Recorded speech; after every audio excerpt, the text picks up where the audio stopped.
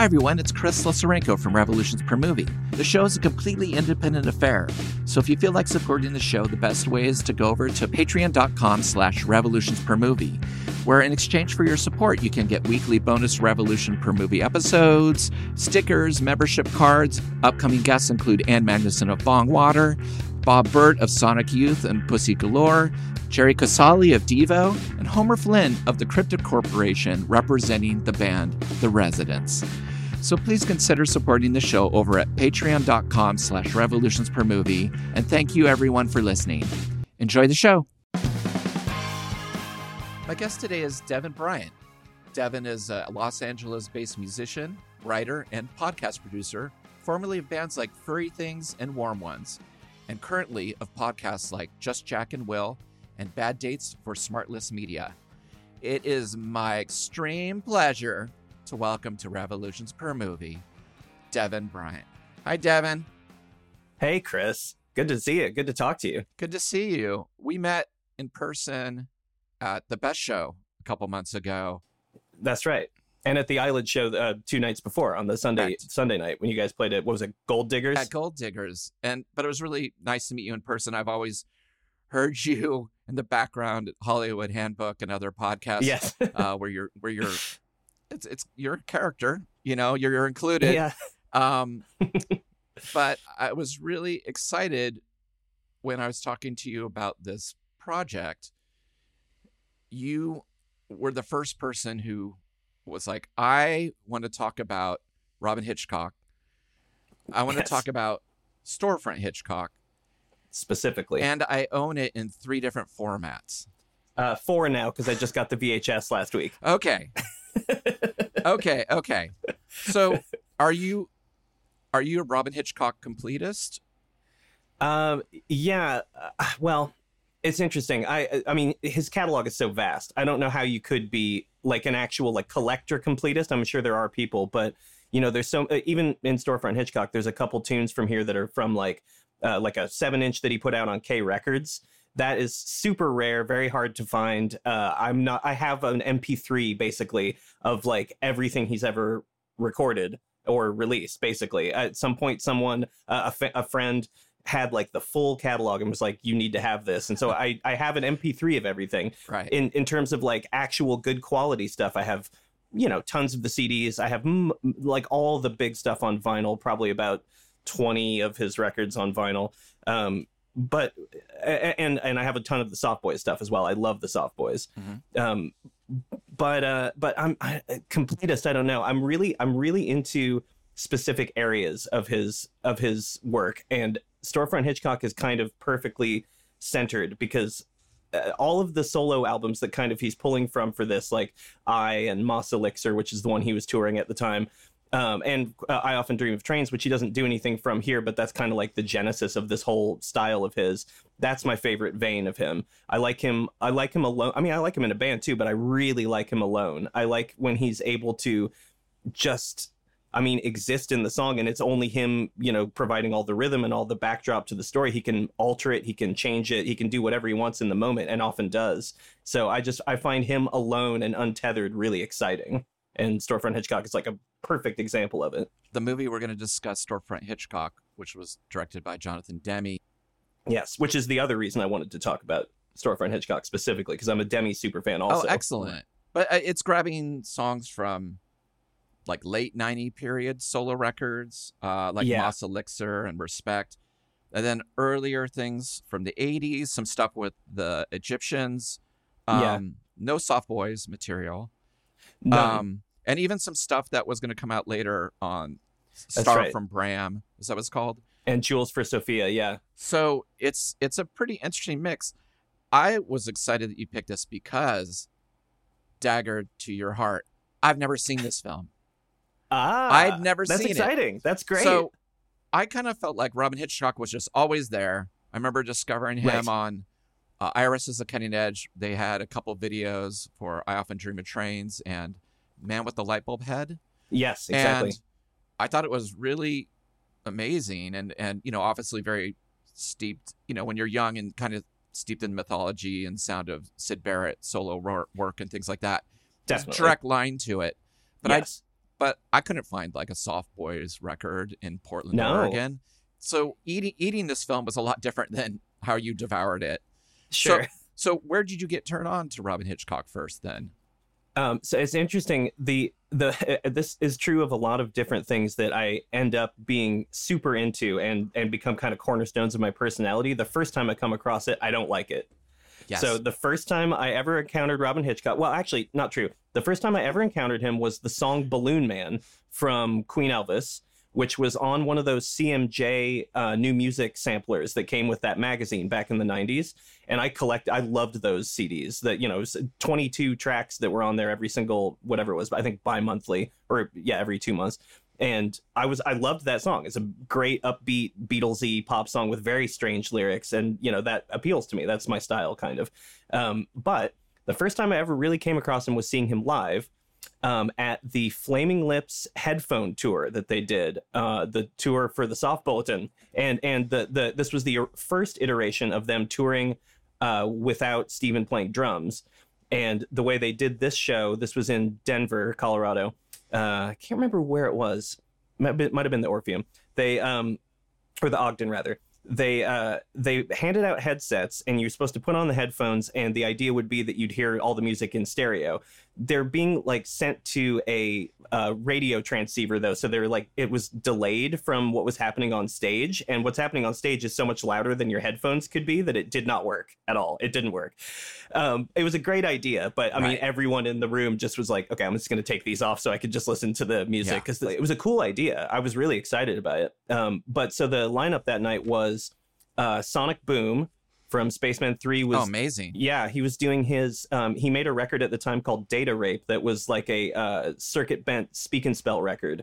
There was only that. And so I've never heard of that. It was, I used to have it on vinyl. I don't anymore, unfortunately. But the live show was just him with a whole floor laid out of 16 speak and spells that were all circuit bent, and he just did stuff with them for 25 minutes, and it was amazing. It was so cool that I went out and bought the record after that. And Sebadoh were on the show that night, and they played for 15 minutes, and then it seemed like they broke up on stage. They got in an actual fist fight. I've seen 3 shows where I was like, this is the last Sebadoh show. Totally. I even saw a solo Lou Barlow show where I was like, I think this is the last Lou Barlow show. So it was kind of the dynamic of that band. It was really, and I was a huge fan of theirs. Bake Sale being one of my favorite records, literally of all time. I like it almost better than every Dinosaur Jr. record. I'm so attached to Sebadoh's Bake Sale. So they played, and then Robin Hitchcock came out, and he was right before Flaming Lips. And it was something about exactly what I love about Storefront Hitchcock. It was his onstage banter, right? Yes. That just goes where it goes and is what it is. And you have to surf his mind waves. You got to go with him. And I wasn't going with him that night. I was like, this guy is irritating. Maybe he'll play Balloon Man, the one song I know. And I'll be like, but he didn't. He was playing basically this type of stuff. It would have been 99. So it's a couple years later, but it's, if he's still touring Jules for Sophia and Star for Brahm, he's still playing quite a few songs from this. And the one I remember most is the very last song, which is a hidden track on one of those 2 records. I can't remember which one it is, but it's Don't Talk to Me About Gene Hackman, which is it's an amazing song. Don't talk to me about Gene Hackman. It's such a great song. That night, it was the final straw for me. I was like, fuck this guy. He's just here. He's just here goofing around. He's not even taking this seriously. I was such a little dickhead 19-year-old who was just like, music should be taken seriously. Everything's important and serious, and I wasn't in the mood for his whimsicality that night, which is odd because I was at a Flaming Lips show, and what are they if not whimsical, especially on Soft Bulletin era. Anyway, fast forward, and exactly what you said about Soft Boys being so hard to find. For years, it was difficult you couldn't get a copy of Underwater Moonlight until Matador put out that reissue. Yes, that's where I heard it. Exactly. Me too. And even though I had this thing that I'd been carrying then for, I don't know what that was, maybe 2002, 3 that they put that out. In my head, I've been carrying this thing that I don't like Robin Hitchcock. I knew he was in the Soft Boys, but something about the cover of Underwater Moonlight and the logo of the way Soft Boys is written on it, and flipping it over and seeing, oh, this is 3 CDs with it's got all the rehearsal tracks on that third CD and all the singles and stuff. I was like, I would buy that kind of thing from almost any artist, because it's just such a big amount of stuff to like. I even if I didn't like them, I'd be interested to hear it, just because it's like reading I say this all the time, but I would watch a rock documentary about pretty much any band. I would watch a Zappa one. I hate Zappa. I'm not a Zappa fan. Loved that Zappa documentary. Don't like Steely Dan. The Grateful Dead one. Yeah, exactly. Same thing. I was like, totally. My wife was like, "You're still at it. You've had to break it up." I'm like, "I need a break." I keep trying to find the part of the documentary that they're going to win me over. Is it like, is it the Warlocks? No. No. Is it their culture? No. Is it the people behind the scene? I'm just like, definitely not. But it was still really well told and fascinating. Exactly. So, with that kind of curiosity, that's what made me get Soft Boys. And from there, my whole opinion of Robin Hitchcock just, did a complete flip, because I was like, I understand now. I get kind of now with Underwater Moonlight, I saw where he had started, essentially, and where he was kind of coming from. And like you say, the Syd Barrettness came through in a different way there. The Monty Python came through in a different way there, where I really kind of internalized that he was a part of that world, and the Bob Dylan, which is like such a huge part of it. Yeah, I think it's a important rite of passage to have things not be understood on first listen or first watch. Yes. And then there's something in it that makes you not completely give up on it. That's right. My first Guided by Voices stuff I ever heard, didn't like it. Sure. And then I ended up being in that band, and it was my favorite band. I couldn't wait to be in that band. Yeah. I had to see them live to understand it. Right. I was at this point like going like, oh, I love the Grifters, all this lo-fi stuff, but maybe I've had enough of this lo-fi thing. Yeah. And then they're like an amazing rock band. Right. Even when I first heard Radio Free Europe by REM, I was with some friends that we heard it and we kind of making fun of it. Right. But then they kept playing a commercial with a little snippet of that. And through the course of the evening, I think I was like secretly like, I think I love it. Yes.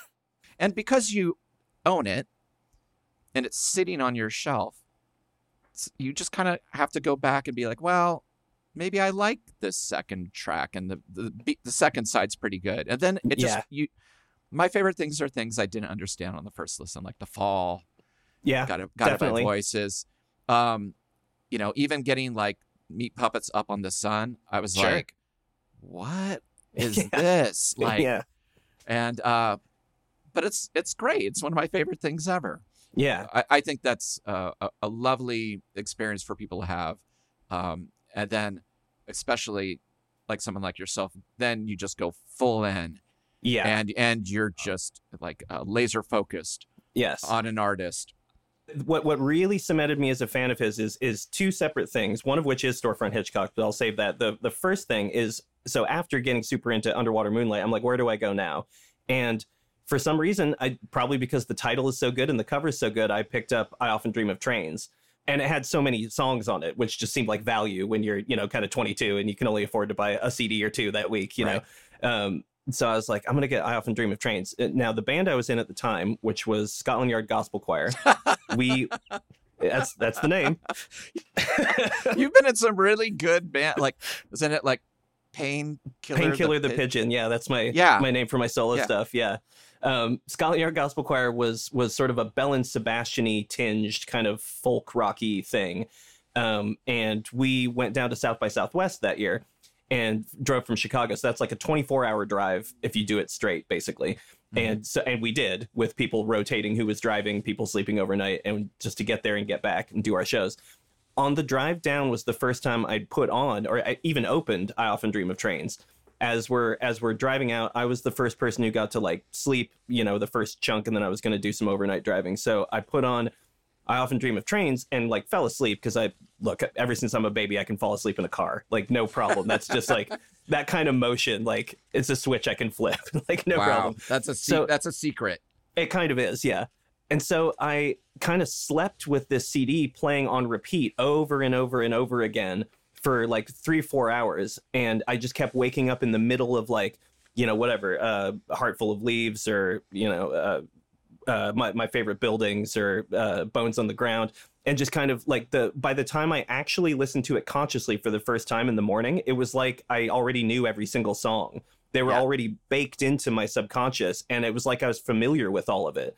And I maintain that is maybe the best way to get into Robin Hitchcock, is to let it percolate in your head for a while before you choose to pay attention to it, if that makes sense. Well, this film affected me that way. Good. It made me want to dive in more than I had, because he had always been on the outskirts. There's just too much music to love and devour and no kidding to put in my heart. Yeah, and, yes. And exactly. in a weird way, it was like Robin Hitchcock is fine without my fandom. You know, Yes. I just felt like he, even though he seemed like a bit of a cult figure, it seemed like he was touring constantly. Yeah. And putting out records constantly. He didn't seem like a tragic figure. No. In terms of you know, he's, I don't know. And even his interviews about, you know, like how, you know, he switched from being the Soft Boys into the Egyptians and going solo. You know, he's so funny and he's so poetic. Yes. And such a satirist. And I'm a music person first and a lyric person second. Yeah, I would say I am too. So how do you deal with someone like Robin, who is really incredible at meshing the two? Like, you need his sense of snark and humor and weirdness, right? And I mean, really, they're poems. These songs rarely repeat any lyrical content. That's right. But was that a challenge for you at all? You know, because I then learned to like love the music. I kind of went into it lyrics first for a change. Yeah. That's that would be the case with me. I mean, I'm sort of half and half. Like there are Superchunk records that are my favorite album of all time, and I would know maybe 10 lyrics on it. You know what I mean? Right. There are certain things that are like that, but then there is like Guided by Voices, where I know like a chunk of those lyrics, even though they're so strange. Maybe that's why they stick in my head, because they're memorable, and that's certainly the case with Robin Hitchcock. But like, if you're kind of starting with I Often Dream of Trains, I mean, the first track with lyrics is Sometimes I Wish I Was a Pretty Girl, so I could look at myself in the shower. Like, whether you're a lyric person or not, that's sticking in your mind. That's not going anywhere once you get it. Yeah, that song, 1974. Yes. What a magnificent piece that is. I know. I printed out the lyrics because there are some things in it that... Oh, the allusions, the references are so amazing. Yeah, it's incredible. So, and it feels like 1974, waiting for the waves to come and crash on the shore, but you're far inland, you're in funky denim wonderland. Yep. You and David Crosby and a bloke, with no hand. You've got hair in places most people haven't got brains. And then there's the Sid Barrett's Last Session. He can't sing anymore. He's going to have to be Roger now for the rest of his life. Oh, my goodness. Okay, keep going. This was a song. So 1974, one of the times I saw him, I requested this from the audience, because he was asking. He was like, anybody have any requests when he was singing solo? And I was like, 1974. This was in 2017. So this is post-Trump being in office, and that all the run about Nixon in those lyrics. Yes. Like, as Nixon left the White House, you could hear people say they'll never rehabilitate that mother, no way. And worry, worry goes the helicopter out of my way. I've got a president to dump in the void. And that just, the whole crowd at the Turf Club in St. Paul just was like, yes. And he had to hold that chord for like a while to let the like anti-Trump ire kind of like percolate. It was kind of an awesome moment of connection of that song. That Nixon part also got to me because it really was like, wow, it just is a continuing story, isn't it? That's right. Like, you can really insert any politician's name into this. Yeah. And it's just a cycle. Yeah. You know? And so I thought it's really beautiful. It talks about like working in record stores in 74 and discovering music and just being a weirdo. And then Rebel was your favorite song on the Archway Road, where it all belonged. Yeah. It's great. It's amazing. And the reference I really love to at the very end of the song, Python's last series, and the Guardian said the stench of rotting minds, which is a real review of the fourth series of Monty Python's Flying Circus, which is really funny to just put that in the song. I mean, it is 1974. That's when it came out. But I just love the specificity and the details of the things he loved when he was that age during that year. Oh yeah, and I'm sure reading something like that pissed him off, and it just stuck in his head. He's never gotten over it. And then it says the song ends, "You could vote for Labor, but you can't anymore. Digging feels like 1974. Digging Led Zeppelin in Grimsby. Oh Christ. Oh Christ. That's it. That's such a great ending too. I know. Oh Christ. Yeah, amazing. Incredible. Yeah, I adore that song. Well, let's get into the movie. The film Storefront Hitchcock came out in 1998, and I believe you're an expert, so you can correct me on this, but Jonathan Demme had reached out originally to Robin Hitchcock when he was a producer on That Thing You Do, was asking him to contribute tracks, original songs for that. Yeah. And Robin says, I'm not going to do his voice. What should I do his voice? But it was yet another of the Birds ripoffs I've become renowned for. That's right. They didn't use it in the movie, but Jonathan and I sort of got acquainted at that time. So, but basically, that's how they met. And Jonathan really wanted to do like a live video, and then it expanded into an idea of doing a full concert. Demme was inspired to film in a storefront setting by a Hungarian theater group, Squat Theater, which that operated in New York City in the 70s and 80s and typically performed in that storefront against a large plate glass window facing the street. Jonathan Demme, who produced, one of the top music concert films of all time, Stop Making Sense. I mean, maybe the best. Yeah, it may be the best. It's in the conversation anyway. My parents took me to that tour. I saw that the Speaking in Tongues tour or whatever it was called. Yeah, definitely. And so that movie, when it came out, people were dancing in the aisles, standing up like it was a concert. Yeah, like in a movie theater. And I feel like he's trying to capture a bit of that magic in this film with different simple stage settings, very small moves, stage hands bringing things in and out. I feel like because it is a smaller stage, it is some of the transitions are a little clunkier than, let's say, Stop Making Sense, where you've got more space. So when sometimes seeing somebody like blow out a candle while Robin Hitchcock is doing his thing, you're kind of like, it's not a big deal, but I think stylistically, I don't know if every thing in this movie works once they start kind of shutting out the outside. That's interesting. I saw one. This is a very underseen movie, and for proof of that, you could just look on Letterboxd, where it has been reviewed by a sum total of 75 people. That's it. This is a very obscure and a rare movie, but a couple people on there said a very similar thing to what you just said, which is that they kind of wish the window had been open the whole time, or that we got that sort of interaction between outside and inside more throughout the movie. But I kind of like the way it feels like it goes in. It becomes smaller and smaller as it goes, and it goes inside of Robin Hitchcock is what I feel like. We're ever more just in the landscape of his mind and what he's thinking. And you never see the audience in this movie, which is interesting. You hear them, but you only see the stage. I guess in the opening shot where he says, "Hi, is my hair all right? Okay, let's go." You do see like a couple people in the edges of some chairs, but that's the most you ever get a sense of what it looks like to Robin. You don't know. You're watching him. And I kind of like that. But yeah, like when it gets so small, like in You in Oblivion, which is one of my favorite songs in the whole movie, where the only staging is just a simple single light bulb that's just hanging down by his head. And that's it. That's the whole staging for that song. Yeah, I did enjoy that. And because it allows for that moment. One of the most riveting moments in the whole movie, when he just stares straight down the lens and the camera just holds on him for like a bit, staring straight at you. And he says, "Right when the death train got my ma, right when the death train got your pa."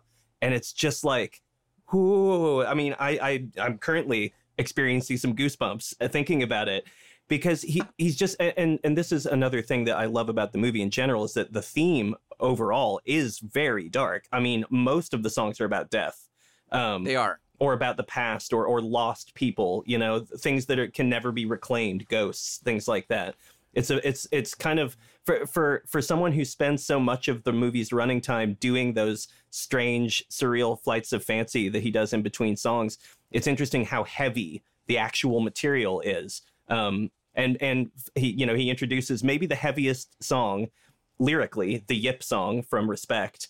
He introduces that by saying, like, here's a song about cancer. Like, here's another one. Here's a pop song about cancer. And there's a dedication for Raymond Hitchcock. It says 1922, 1992. That's right, for his father. I think without that introduction and without that title card, you may not have had the context. Yes. I mean, the version on Respect doesn't let you in to what the song's actually about. It's too produced. It's too shiny and upbeat, which, I mean, that is what he's going for, is the juxtaposition of shiny, upbeat music, the yip, yip, yip, yip, with this horror, like, my dad is dying right now. Like, yes. Who is Vera Lynn? Oh, Vera Lynn is the person who sings We'll Meet Again at the end of Dr. Strangelove. She was the Force's sweetheart, which is a phrase he uses in the song. She was known as the Force's sweetheart because all the squaddies in World War II like loved Vera Lynn records. That was like, that was what kind of kept spirits up. And so when he says Force's sweetheart, you're my twin in that song, what he's saying from his father's perspective is, you and I are both dead now. Just like Vera Lynn, I am also now dead. Which is amazing. I know, it's very heady and strange, but you don't need to notice it. You could just go along with the sound of that song and go like, oh, that Yip song's pretty good. And then one day you might pick up 2 or 3 words and go, is this song about his father dying slowly? This is horrifying. It's amazing. It is very poppy, very catchy. Yeah. Do you know how many, I counted, do you know how many times he's saying yep? Oh. Guess how many times it says yep in the live version? I'm going to say like 90. Higher. Really? 140. Little higher. What? 150? Yeah, 150 times. On the dot. No shit. Yeah. He does 47, 45, then 48. So He's many. on fire. He's like, yep, yep, yep, yep, yep, yep, yep, yep, yep, yep, constantly. Also, it's one of the rare times in the movie where there's like a tracking shot. It tracks right into him really close. So it's very... Stop Making Sense does a few things like that where all of a sudden you're taken out of the reality of it being a concert and the distance, and all of a sudden there's like a real stylized move that could only be done without a crowd. And shot at a different time. It has to be. And it was shot over 2 days. I think they did it 3 times, I think I remember reading. They did the whole set list 3 different times.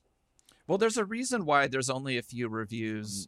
The film was funded by Orion Pictures, and it declared bankruptcy right before this film came out. Yeah. And in Hitchcock's words, when MGM kind of unzipped their stomachs to see what they'd swallowed, they pulled out Orion and they cut open Orion's stomach. And inside Orion's stomach was wriggling storefront Hitchcock. A little kind of minuscule $1 million project that MGM wasn't particularly interested in. And in its original U.S. release, it only played in one theater in New York, Film Forum, for 1 week, starting in November of 1998. And the worldwide gross was less than $13,000. Jesus. And like one of the reviews of the time, there was a review in Variety that it's amazing. It says, his songs can seem too calculatedly wacky at times, particularly amid studio recording gloss. And Hitchcock's best form has long been live performances, where his nasal yet rich, supple voice shines, and his seemingly impromptu between-song patter suggests a pleasing form of mild insanity. Yeah. So let's get into his banter. Yes. Because for me, I had the same reaction you did. I was not prepared for it. Right. I was not necessarily in the mood for it. Uh-huh. And so my first watch through of this film, I was kind of like, all right, he's going to do his thing again, and it's going to be all stream of consciousness and very weird. I know what he's trying to say, and there's some gravity to it. Yeah. But I didn't know if it was very successful, just because I'd never seen him do this before. And then the song would come on, and I'd be like, oh, this is amazing. And then it would kind of take me out. But I feel like people, they desire that from him when they go to see him live. Yes. Does he say the same thing about every song on different tours, or is he kind of like... He does not. It is literally that is happening in that moment, and it's gone after that, and it's never repeated, and I doubt he'd remember what he had said. It's like this is what I have come to love so much about him, is he really is... He's an open channel of creativity, and the reason he's so open is because he chooses not to cut it off. Like, he allows it to just continue to flow, and he tries not to look at it too square in the eye, where the songs are coming from, where the inspiration is coming from. It's kind of Bob Pollardy, you know. It's like if he ever were to think about it too hard, it might stop, you know. It's like the continuing to do it is what makes it continue to happen, and the talking between songs is the same as writing the songs to him. Like, those are all the same flow of consciousness. But I mean, you can't deny it. It's very, like, for example, to introduce Filthy Bird, the second or third song, where he says, it's my absolute favorite thing. This is another one. And everyone kind of laughs because it's such a weak, lame way to introduce a song. And then he goes, well, the thing is, people, I don't know why people ever actually introduce songs, because the song itself is an introduction to itself. It's like if you meet someone, say they called Martha, you know, that person happens to be known as Martha, just as I might be called Bloomingdale's, or Denny might be called Staten Island, you know, and you're like, where are we? What are you doing right now? But he's got a kind of a point, which is that, like, there's a whole mass of molecules inside of a person. And so he's like, it's the same with the song. I could say what a song's called, which isn't going to be much of a clue unless you've heard it before, or I can explain what it's about, and I'm going to be lying. So in the end, there's not much point to it. And he kind of trails off. And then my personal favorite moment in the entire movie, he goes, that's interesting. There's some people over there polishing a gun carriage. Just out of nowhere, he just says that. And he goes, one of those big brass 18th century things for storing in time capsules. And Denny Benet, who's, you know, playing violin with him, is just laughing and looking at him, and he pauses and he goes, says to her, there's a very thin line between torture and cosmetics. I wonder, now's our chance to cross it. Okay, take a deep breath and yip-a-dang. 1, 2, 3, 4. You're like, that's the intro of the song Filthy Bird, which appears to be a song about, like, environmental, like, climate change, I guess, really. Like, the changes, you know, the changes to the environment, and also the changes to people's mental environment based on the filthy stuff that's coming off the television. And so he kind of, I mean, the song tells you what it's about. Like he says, it's like, I could say what it's called, but who cares? Like, the song itself is its introduction to itself. But it's funny that he takes 2.5 minutes to say that as the introduction to the song. Like, I'm not going to introduce this song, and here's 2.5 minutes of me explaining why I'm not going to. It's a very confusing thing to do. It's very funny hearing you know this banter inside out. Yeah. You're reciting it back to me like we used to do with comedy albums. We would know everything about, you know, a Steve Martin album or Gilda Radner or whatever. Yes. And you would just, you know, spit it back out, often not knowing what you were saying. But it's really interesting to hear that the banter is right there with his lyricism and his music. It's just part of the complete character who is Robin Hitchcock. Yes. And you know, you mentioned Robert Pollard earlier, and it was funny. He also, you know, throughout the years just started putting more and more stage banter into things. Right. Culminating in those in the Relaxation of the Asshole records. Yes, he put out two comedy banter records. And I remember there were times where people would be looking at us in the audience who may not have seen this before. And they're like, are you going to play another song? Like, they had a look of fear in their eyes. At any point, is there a song at some point? And I remember telling somebody in Louisville, I was like, they're like, is the show done? Are you going to, like, what's going on? I said, no, you're getting 2 shows tonight. That's right. This means it's not going to be a 2.5-hour show. It's going to be a 3.5-hour show. We're not cutting any songs. You're just going to have to let him do something. And I remember one time when he had his solo band with Tommy Keene. Yes, the Ascended Masters. Tommy just kind of went into his song because Bob was talking really long, and Bob was not happy about being cut off. He was like, never cut me off when I'm on a roll. Like, this is like, he gets as much joy out of that as he does performing his songs. Exactly. Right. So, here's another interesting element of the project known as Storefront Hitchcock is that and you kind of mentioned this at the beginning, there are multiple versions of it. Every version is different. Every version has something unique to it that the others do not have, which is strange. The movie is very short. It's only 1 hour 17. The double vinyl version is 1 hour 37. So it's got an extra 20 minutes, and that is primarily taken up by 2 songs that are only on the vinyl. one of which is actually maybe my favorite song in the whole Storefront Hitchcock universe, and I'm sad that it doesn't seem to exist as a video. They must have filmed it, but Statue with a Walkman is what it's called. The vinyl version is maybe 7-8 minutes long, and it's one of the most perfect, like, in terms of what we're talking about right now.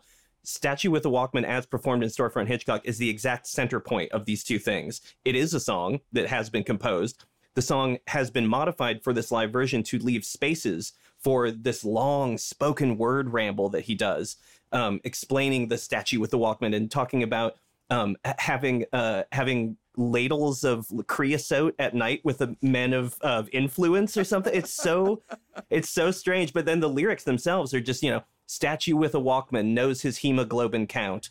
Statue with a Walkman, always the correct amount or something. It's like it's hard to even know what that song is about. But as done in the vinyl version, it's exactly banter and a song at the same time, which is just, and I have no idea if he had pre-written any of those things that he's saying about the creosote and the men of influence. I don't know if that's just total rap banter off the top of his head.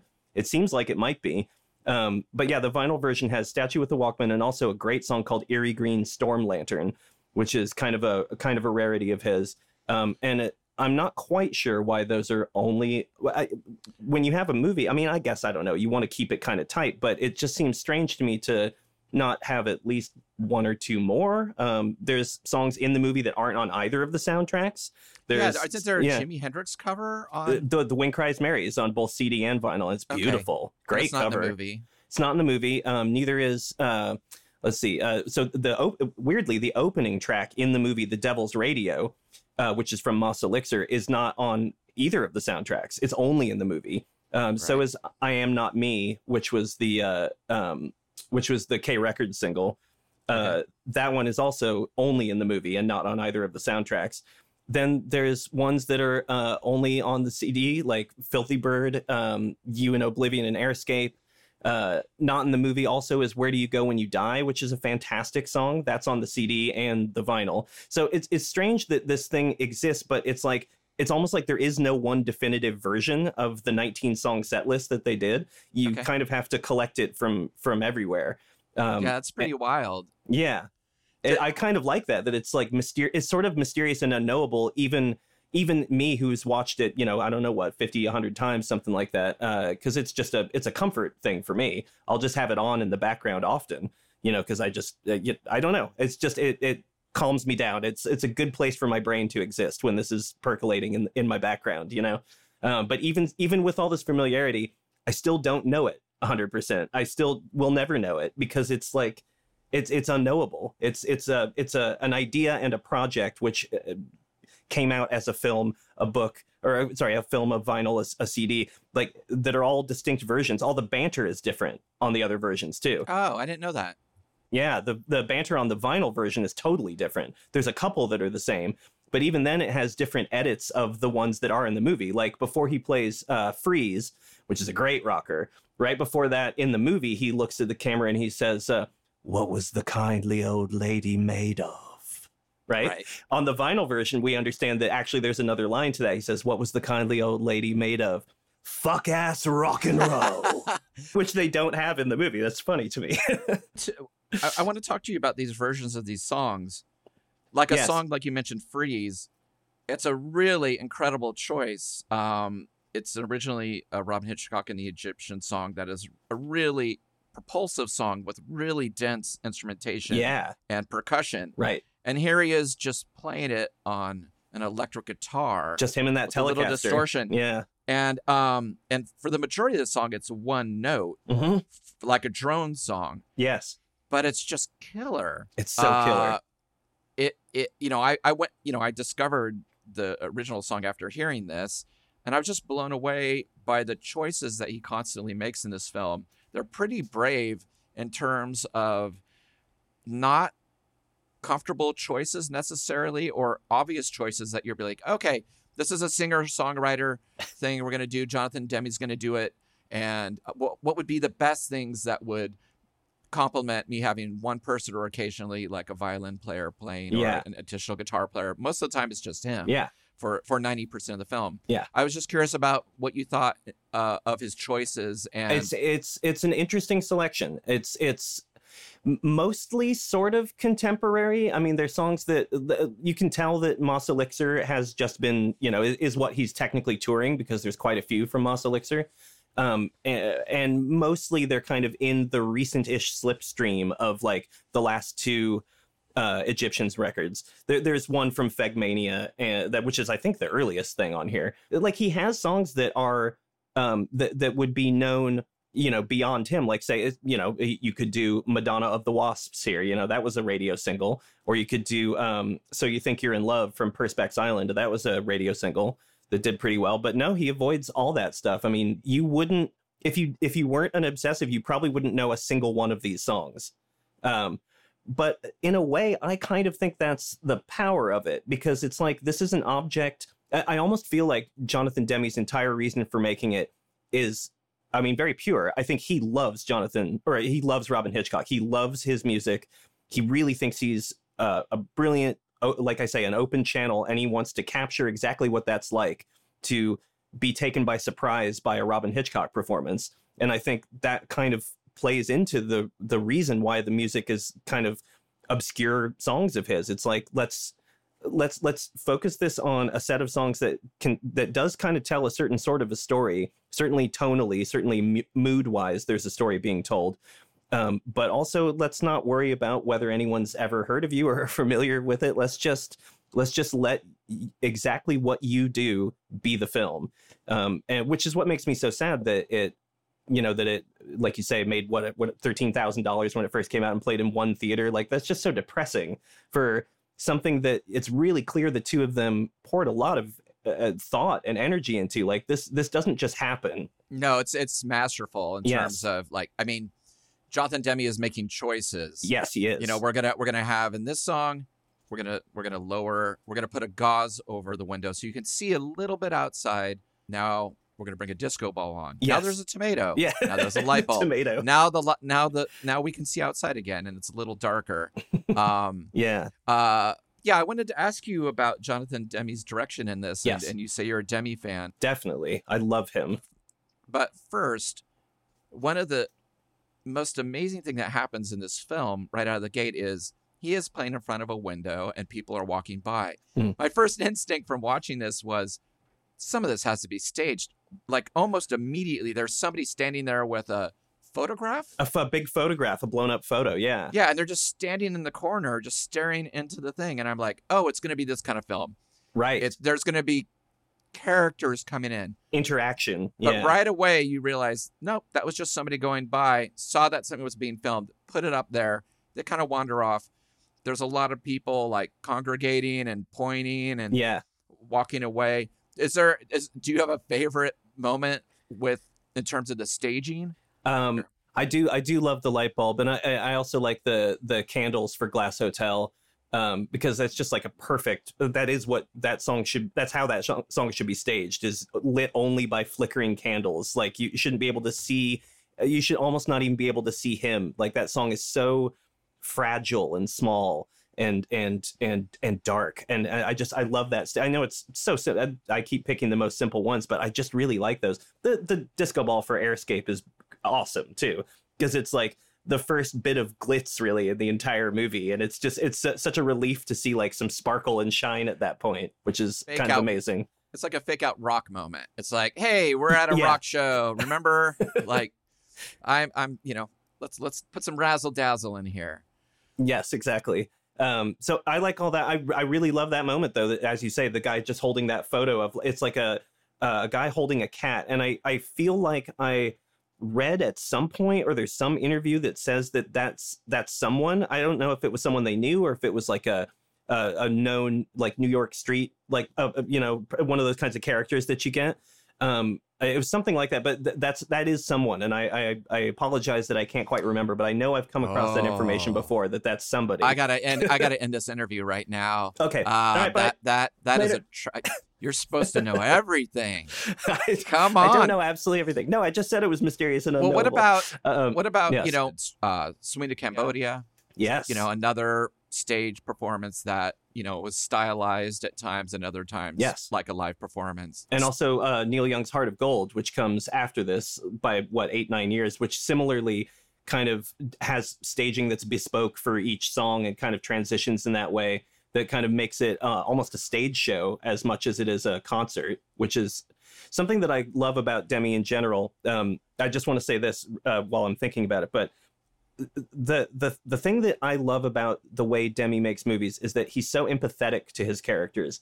He doesn't put any judgment on his characters. You don't feel an author's hand begging you to think this way or that way about any of the characters in his movies, including Hannibal Lecter. You know what I mean? You're encouraged to see Hannibal Lecter for exactly what he is, which is a brilliant guy and a dangerous killer. You know what I mean? Like, those can both be true. And so, like, even in a movie like Married to the Mob, like, that is a movie that in anyone else's hands is just some rom-com that's a good time or whatever. But that movie has such interest in the people that it's looking at. It loves Michelle Pfeiffer, and it loves the Dean Stockwell character, even though he's the bad guy. Like, it loves its characters so much. And so when that is applied to his performance films, it becomes this other thing entirely. And Stop Making Sense, what he's doing is almost making sure that each one of the band members is treated like a character. You get your time with them. You get to understand exactly what they do. You get to, like, you hang out on this corner of the stage for a little bit and just hang out with Tina Weymouth, and, over here, and you just hang out with Steve Scales for a bit. And that carries through all of his performance films, including, and this may sound silly, his final film, which I really like, the final film he ever made, which is Justin Timberlake and the Tennessee Kids. I've never seen it. It's a live Justin Timberlake show from Las Vegas at I think it was the last show of his, like, huge multi-year residency or whatever that he did in Vegas. I'm not, like we were saying before, I'll watch any rock doc. I'm not like the hugest Justin Timberlake fan, but it is Jonathan Demme doing a Justin Timberlake, and I'm like, I am interested to see what that's like. Yeah. And it's exactly the same. You get to know his band members. You care about the bass player. You care about the drummer. He's interested in the people he's looking at, and he wants you to be interested in them too. That's his entire thing. And that movie, and thus his whole career, brilliantly ends with something that underlines all of this, which is after the concert's over, the credits roll over like a 4 or 5 minute sequence of what it took to set up that show you've just been watching. Like, we watch the crew build the stage, hang the lights, like build the thing that is like this giant glass moving structure that is so impressive in the show. Someone actually had to make it. And Jonathan Demme cares about those people too. And he ends his career and his final film by just showing you the little people that it takes to make the big thing that you're so impressed by. And that, I think, is like, that's his philosophy in a nutshell. That's exactly what's so great about him. And so in Storefront Hitchcock, it's exactly the same. He wants you to understand the character of Robin. He's less interested in getting you into the character of Denny and Tim Keegan, who come on to play, but he still gives them their moments. They, like, certainly in Filthy Bird and Let's Go Thundering, Denny Benet's like electric violin stuff is fucking awesome. Yeah. Like, she's making some crazy sounds out of that thing that's so cool. There's one song called Beautiful Queen. It's also from Muscle Elixir, not in the movie, but on both of the soundtrack versions. And on that one, she's got like a heavy octave pedal on the violin that does this big old swoop, and it has so much bass. Every time I listen to that on CD, it's almost too much. It's so intense. And it's so cool that that's just her violin. So he wants to make sure you know what everyone's doing. But really, it's just, it's like this is an empathetic portrait of this guy that he loves personally. He's like, I love this guy, and I hope you will too, which is why I'm so sad that it's such an obscure movie, because it really should be more seen. I think it paints a great, like, you certainly will come away from this movie knowing exactly what it is Robin Hitchcock does. Do you know what I mean? Like, I understand he does these things. Yes, I get it now. It's, it's a great calling card for that era in his career, which I do think still is maybe a peak right around then. Well, as somebody who was seeing it for the first time, it was very successful in terms of, I'm getting a sense of who this guy is. Yeah. I don't know if I'm ready for the banter, just like you were. These songs are amazing. His lyrics are amazing. His guitar playing is incredible. We haven't even talked about those. The multiple solos that end various songs where he just goes into the stratosphere. I had no idea. And one of the things I really liked about his choices was I think I always thought of him as more of I didn't ever think of him as a guitar player. I just always thought of him as a songwriter and a lyricist. He just seemed like that guy. But to watch these extended freakouts in the electric stuff, and then just beautiful things. There was a song, I think it's called "I'm Only You." Yeah, I'm Only You. Yeah. Watching his hands do all this stuff, it doesn't even look like he's like, I'm like, how are you making these chords? It doesn't look like he could be playing what you're hearing because of the weird hammer-ons that he keeps doing. It's so strange. It was improbable. And I had to rewind it and watch it again. And I was like, that is incredible. And so I think Demi, like he did with Stop Making Sense, and even in Swing to Cambodia, he knows this is the time to really focus on this. This is the time to kind of, focus on the background artist or the tomato or whatever, Yeah, right. And it feels like a collaboration too. Like, I know they were playing into each other's sensibilities in terms of how to tell this, because this is not like Robin Hitchcock took the tomato and the disco ball on tour. No, exactly. This is this was like a concept. Yeah, right. That's right. Well, are there any songs that you wish were in this movie that, that's interesting. Out of your wildest dreams, like what would you love to see put in this? Selfishly, I mean, it would be things from I Often Dream of Trains. That's the one thing that I think is kind of strange, because this coming off of Moss Elixir, which color scheme wise is tied to the previous album which a couple of these tracks come from also, and also tied to I Often Dream of Trains. Like, that run of his solo records are always gold and green. Those are always the colors of them for some unknown reason. Oh. And that holds true today. Every time he makes one of these just purely solo and acoustic records, they're always gold and green in the kind of artwork. So it's interesting that he has the second and third of his like solo acoustic records represented, but not the first one, where it all kind of comes from. So yeah, it would definitely be something from I Often Dream of Trains. Maybe, My Favorite Buildings is my personal favorite from that record. But in terms of actually like matching with the tone that he's going for here and the kind of lost people and death and ghosts, I mean, it should be something like Trams of Old London would have been perfect in this movie. Uncorrected personality traits, something like if there was a way to do like an a cappella thing in this, I think that would have fit really well too. Yes.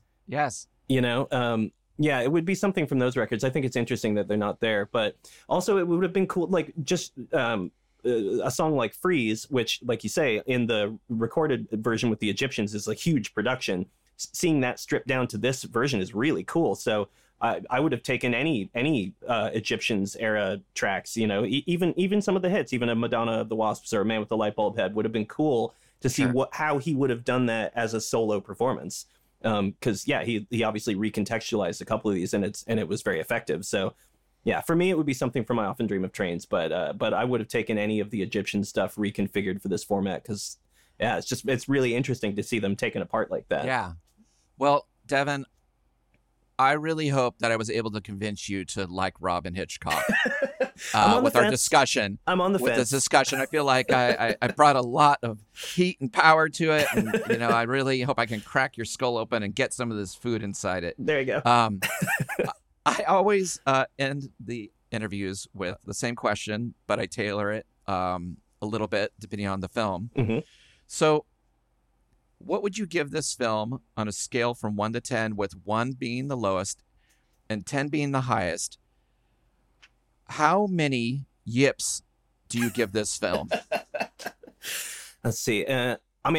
Look. Wait, you know what? I'm going to rephrase that. No, it's 10 from yips. 1 to 150 yips. Okay, sure. Yip. Yeah. Yip.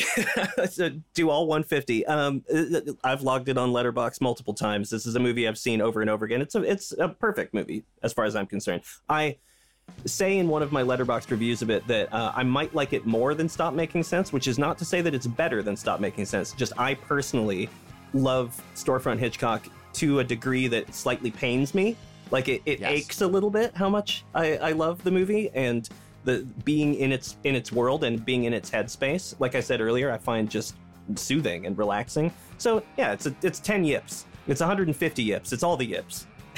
That's perfect. I love it. I love it. Thank you so much for joining me. Of course. It's great to see you. Yeah, great to see you too. Thank you for listening to Revolutions Per Movie. We release new episodes every Thursday, so be sure to search for the show on your favorite podcast app and subscribe to the show. And if you've enjoyed this, it would mean a lot to me if you would rate and review it as well. You can follow us on social media at Revolutions Per Movie, and also find out more information about our various guests in the episode show notes. Thanks again, and we'll see you next week. Bye!